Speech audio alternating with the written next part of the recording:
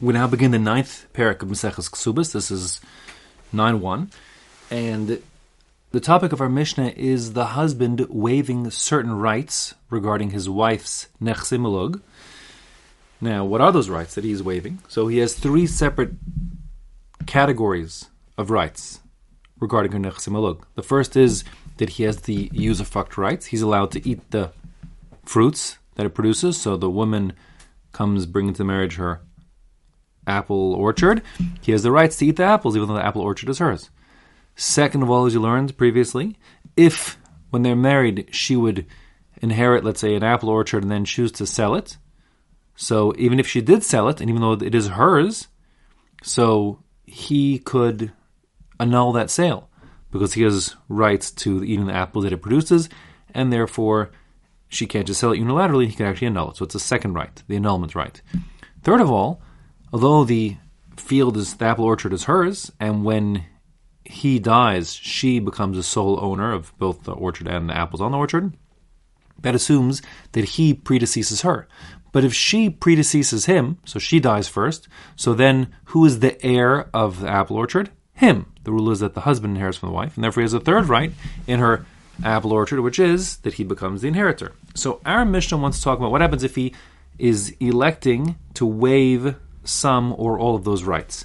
Now, the structure of our Mishnah is that he is giving her a contract, or in truth, even just saying in front of witnesses, that he is waiving certain rights. Now, this has to happen specifically between Erisin and Nisuin. Why is that the case? Because prior to Erisin, he has no rights in her field. It's like me saying, I waive all rights that I have in your house. So I never had any rights. So that the fact that I waived them didn't do anything. And of course, we get to enter into some new negotiation. If tomorrow I buy your house, I have all the rights in the world, etc. After Nisuin, so they're already his. So to simply say I waive rights, that won't do much of anything. And the reason why, and this is a bit technical, is because once they're his, once he actually has full control of these particular rights, let's say the rights to the apples, so simply waiving them with a contract or with a speech alone doesn't do anything. He's just doing a siluk. He's saying, I'm withdrawing my hands from something.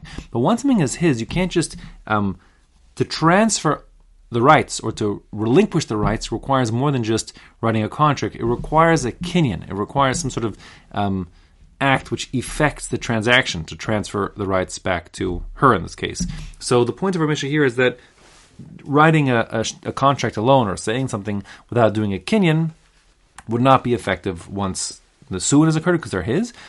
So that's not the case of our Mishnah. Our case of the Mishnah is that we're between Erisin and Nisuin. He's got this next look coming to him soon, and he wants to elect, he opts to waive certain of those rights. So our Mishnah is giving us sort of like, like Law School 101. It's saying, well, how do we interpret what he wrote in terms of, based on what he said he's waiving with respect to the 3 rights that he has in her nechse milug? So the Mishnah says, Hakosev le'ishto, if what he wrote to his wife was, Dinu devarim ainli b'nechasayich, I have neither a right nor a claim in your property.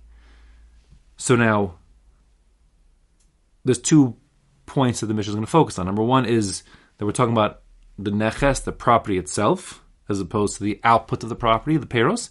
And also, nechasayich means your property, as opposed to a property that might become his upon her death and his inheritance. So that being the case, the Mishnah says, if that was the language they used in his waiver, that he has Dinu devarim ainli b'nechasayich, I have neither right nor claim on your nechasayich, your property. Hareza ochel peres b'chaya, he could still have rights to eat the apples that come from her apple orchard, because that wasn't the neches, that's not the property. Those are the peros that come from the neches, that come from the property. Furthermore, v'i mesa, if she dies, meaning if she dies before he dies, so then Yersha, he becomes the heir, he inherits that apple orchard. Says the Mishnah in Cain, if that's true, so then lama kasavla, what was the point of him writing anything at all? This waiver is meaningless. What did he say? Dinu devarim ainli b'nechasayich. What was the content, the meaning, the relevance, the efficacy of him saying, I have no right or claim to your property? Says the Mishnah, Shimachra v'nasna What he's waiving is that if she would sell the apple orchard or she would give it away, kayam, then her sale or her gifting stands, meaning he has no right to annul it. All he's waiving, therefore, is the rights to annul her sale or gifting of the property once they get married. If, however, now we're going to go to level 2, Kasavla, what he wrote to her was, Dinu devarm ainli b'nechasayich, I have no rights or claim on your property, uba pharaoh sehen, nor do I have rights or claims on the peros, the output of your property. So then, hareza eno ochel peros b'chaya. Then, in addition to not being able to annul any sale, he can't even benefit from the peros, the output of that property. The apples that come from the apple orchard that are heard next to Malug, he may not eat, he may not sell, because he waived his any claim to the peros. The mesa, however, if she should die before he dies, then Yorsha, then he still inherits, because he said your property, and once she's dead, it's no longer her property, it becomes his property. Rebuta Omer, Rebuta is taking a side point. He says, everything we said is true, but La'olam ochel pere peros, he still be able to eat the fruit of the fruit, ad sheyichtavla, until he writes the contrary. The fruit of the fruit means something like this. That, let's say, for example, he's waiving the rights to the apples in the apple orchard. So fine. Now, if she can do what she wants to the apples, but if she chooses to sell the apples and instead of spending them on a vacation, which she could do, she opts to purchase more land on which she has cherry orchard growing. So now she purchased the cherry orchard. The cherry orchard is now hers also, as Nechsim Alug. But the cherries that grow of her Nechsim Alug are his to get benefit from, because he has those usufruct rights. That being the case, the apples, which are the peros, he has waived, but the cherries, which are the pere peros, the fruits that came from the fruits that she sold when she purchased the cherry orchard with the proceeds of the sale of the apples, so those cherries now are going to belong to him, unless he waives the right to those as well.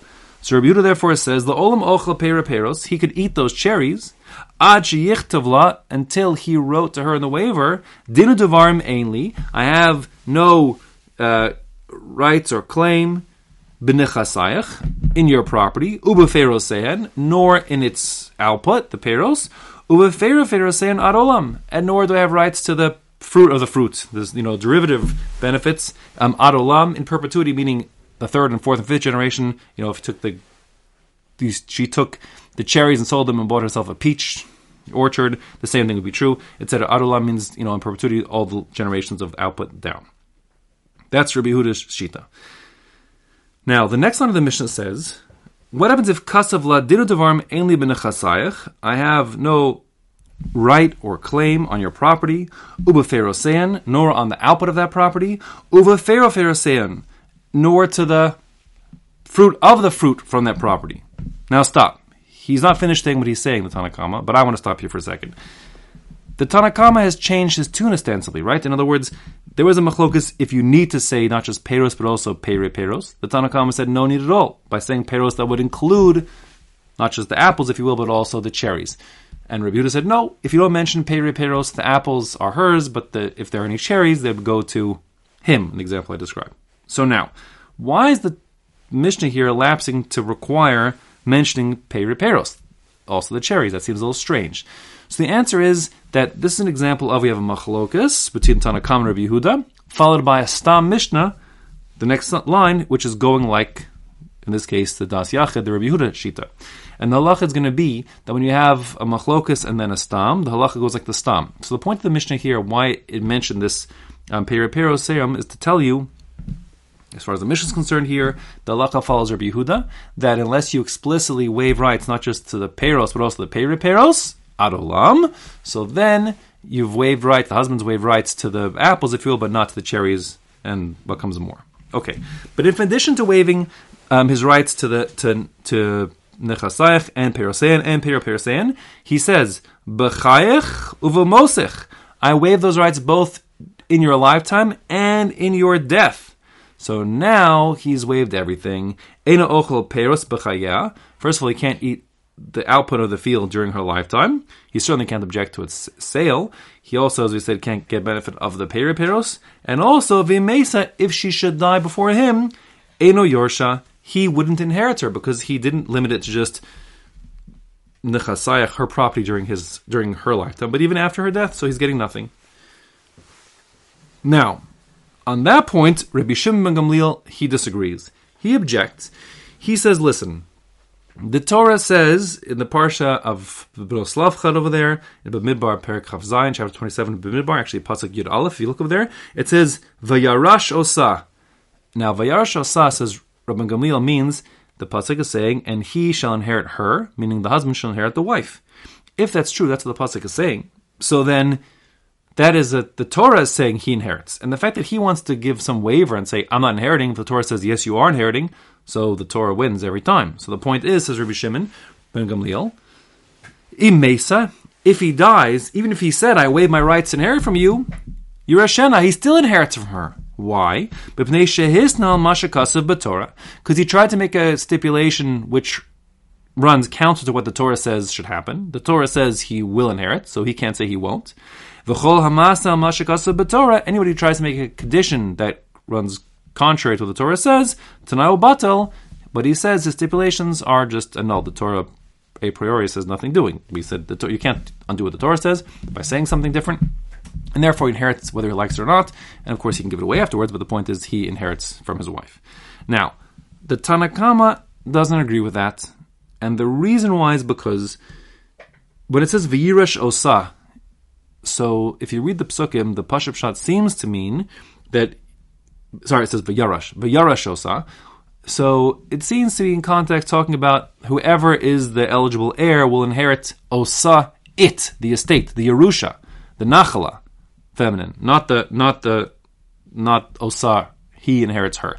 And therefore the Tanakama holds that the halacha, that a husband inherits his wife, is not a din d'oraisa, not a din from the Torah, not based on this pasuk of Vayarash Osa, but rather it's a din d'Rabbanan. The rabbi said the husband should be inheriting the wife. And if that's the case, it's just rabbinic in nature, so then a person could make a tanai, make a condition, make a waiver, which would preempt him from inheriting his wife, and that's the halacha. So the halacha is it's a smachta ba'alma, the rule that a husband inherits his wife, pointing to this pasuk here about V'yarash Osa, is just, finding a place in the Torah as like a hook to hang on this din, but it's d'Rabbanan, and therefore he can waive his rights, and therefore if he does waive his rights to inherit her, indeed he won't inherit her nechse malug.